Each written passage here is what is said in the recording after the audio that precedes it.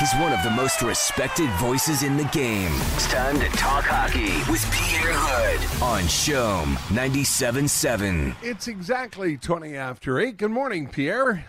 Good morning, Terry. And you know what I dearly, dearly, dearly miss this morning? Mm-hmm. You have a hunch, I think, eh? I do. I'm missing your traditional shows from one of the Irish pubs in Montreal. Yeah. Was it the Irish Embassy usually? Yeah, it was, when we used to move it around from Hurley's to the Irish Embassy to, all the different ones. We'd usually find a spot somewhere in the downtown area, and it was usually on the Friday before the parade, and this is the second year in a row that there's been no parade after I don't know how many years, hundreds of years, where they never missed a parade. So I know the Irish community is hurting this morning. I'm sure, but you know what? If you want to have an interesting story, a little bit aside, what a great paper by Bill Brownstein this morning. Yeah, absolutely. About the spirit of St. Patrick's and all the various contributions that are being made today. In terms of giving away some food. And Hurley is having a virtual concert tonight. Wow, this is a great, it's always a great read from Bill Brownstein this morning. Yeah. There's a touching side to it this morning. So, but I I won't give you a scoop, but I just want you to watch my tie tonight. Okay. Okay. I guess you know what I'm talking about. Yeah, I do. Something to look forward to, though, tonight. That's great. Pierre, of course, will be calling the game tonight as the Canadians end their 11-day trip. When I saw your note this morning, I thought to myself about started to think about the players, Pierre. No one's gonna cry for the players. They have a wonderful life, but 11 days on the road in the same hotel, not being able to go anywhere, and I was missing their families. I was, thinking of Jeff Petrie and that little ball of fire, his son Boyd and his wife, and that's a long time to be away from all of that. It's a long time to be away, especially in the bubble concept. Yeah. Because, usually when we do the Western Canada trip, it's one game at a time, of course.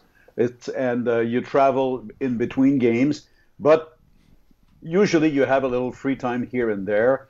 And most of the players from the Habs, they love to go in Western Canada because there's always that special bond that will never go away. I don't think so.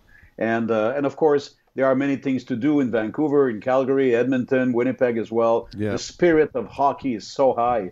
But without the fans, it's so different. And I guess that if there is a part of the NHL that particularly misses fans, are these Canadian cities, because we don't have to rewrite history here this morning. We all know the passion, and we all know how, especially in Western Canada. So it's I'll tell you what, it's going to be a good welcome back home.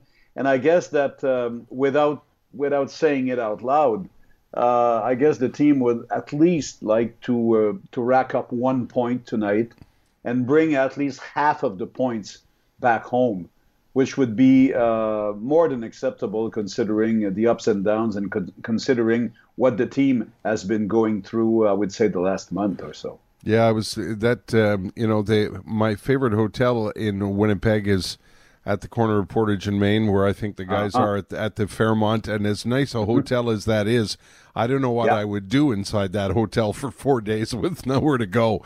There you go.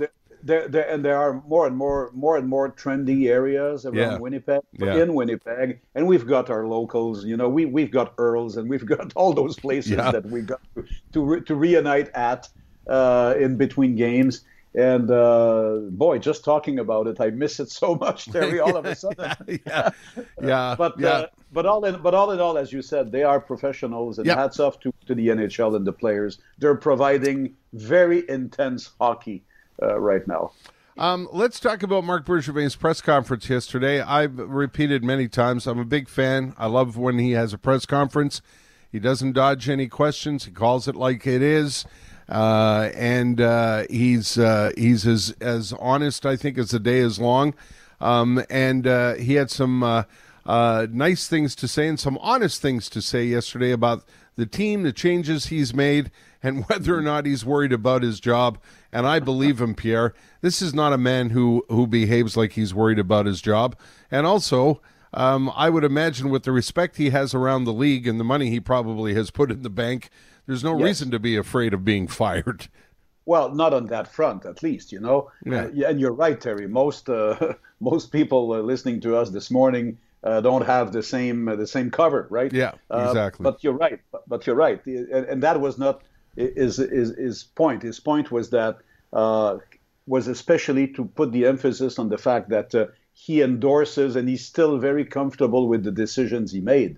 And the question also came from one of the Stéphane Waite's quote when Stéphane met with the press after being released by the Habs. And he said at one point that Marc Bergevin shared some sort of his own feelings about his future with the team related to the success of players collectively and individually. And in that case, it was in the middle of a conversation regarding Carey Price. So, but yeah, he said, you know, this is part of the job. This is part of things, I would say normal, quote unquote, things in the NHL.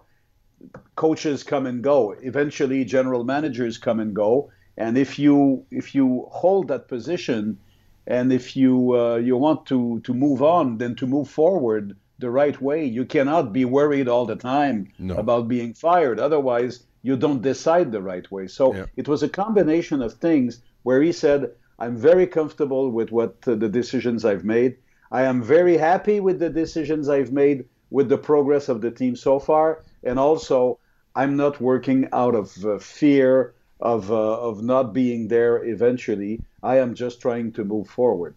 But the thing I like, Terry, in the backdrop of all this, he was able to say that as a human being, those decisions were really hurt him, you know. Yeah. Those decisions were tough ones to make on the personal front, and he didn't shy away from that aspect of the situation. Yeah, I can only imagine.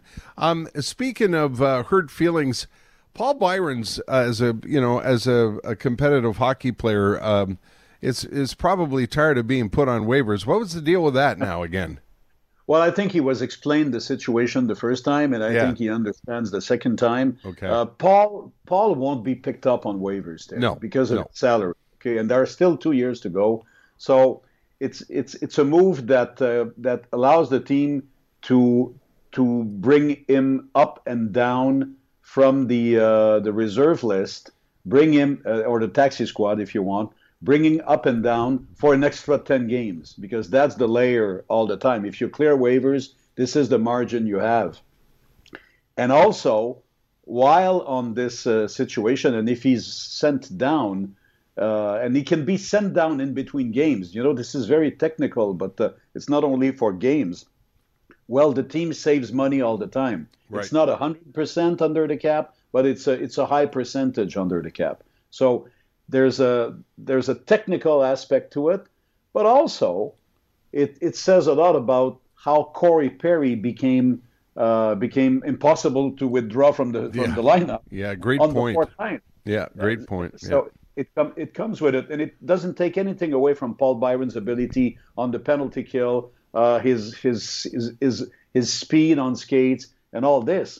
But it's just also a matter that if you look at those players who can be moved up and down, you cannot move Corey Perry up and down anymore. He's part of your day-to-day operation. Yeah, and he became very, very valuable, especially on the power play. So this decision is a combination of many things, actually. And you think, and I agree with you, the Jets will be tougher to beat tonight, won't they? Oh yes. Yeah. Paul Maurice was quick to point out, very politely. I love Paul Maurice, by the way. You love Marc Bergevin press conferences. I love Paul Maurice press conferences because it's always that very deep FM voice, you know. And he's always cool, calm, and composed, but the message always goes through. And after the game the other night, what I loved, and what a way to spark your team and spark the pride of your team, he was all praises for the Habs, and rightfully so, Terry. Mm-hmm. I mean, the Habs provided chaos from the blue line up. They provided chaos for the Jets defensemen, to name a few. And I think he recognized that. But that was also a very clear-cut wake-up call to his leaders. And I think that the Scheifele's and the Wheelers and the Ellers and the Connors of the world tonight are going to be hungry. I know that Pierre-Luc Dubois goes through a rough time, Terry. It's not the level of production that he would like. So Pierre-Luc is a very proud young centerman as well. I think he's going to be playing with his hearts out tonight. But the main problem for the Jets, Terry, and we all know that, is the D's, the blue line. Yeah. And if the Habs can repeat what they have done the other night, creating so many turnovers at the blue line, at the offensive blue line, well, maybe they have a crack at it again. Well, we'll be watching for Puck Drop 9 o'clock tonight on RDS. Watch for the Puck Drop and the tie. Pierre, yes, thank you. Pierre will be hosting and calling the game tonight. We'll look forward to it. It is a 9 o'clock start, eh, Pierre? Yes, it is, Terry. It's this particular schedule for Wednesdays, a national night in Canada. So, it's 8 p.m. local time in Winnipeg, 9 p.m. here in our time zone. Okay, have a terrific game. We'll be watching, and we'll talk tomorrow.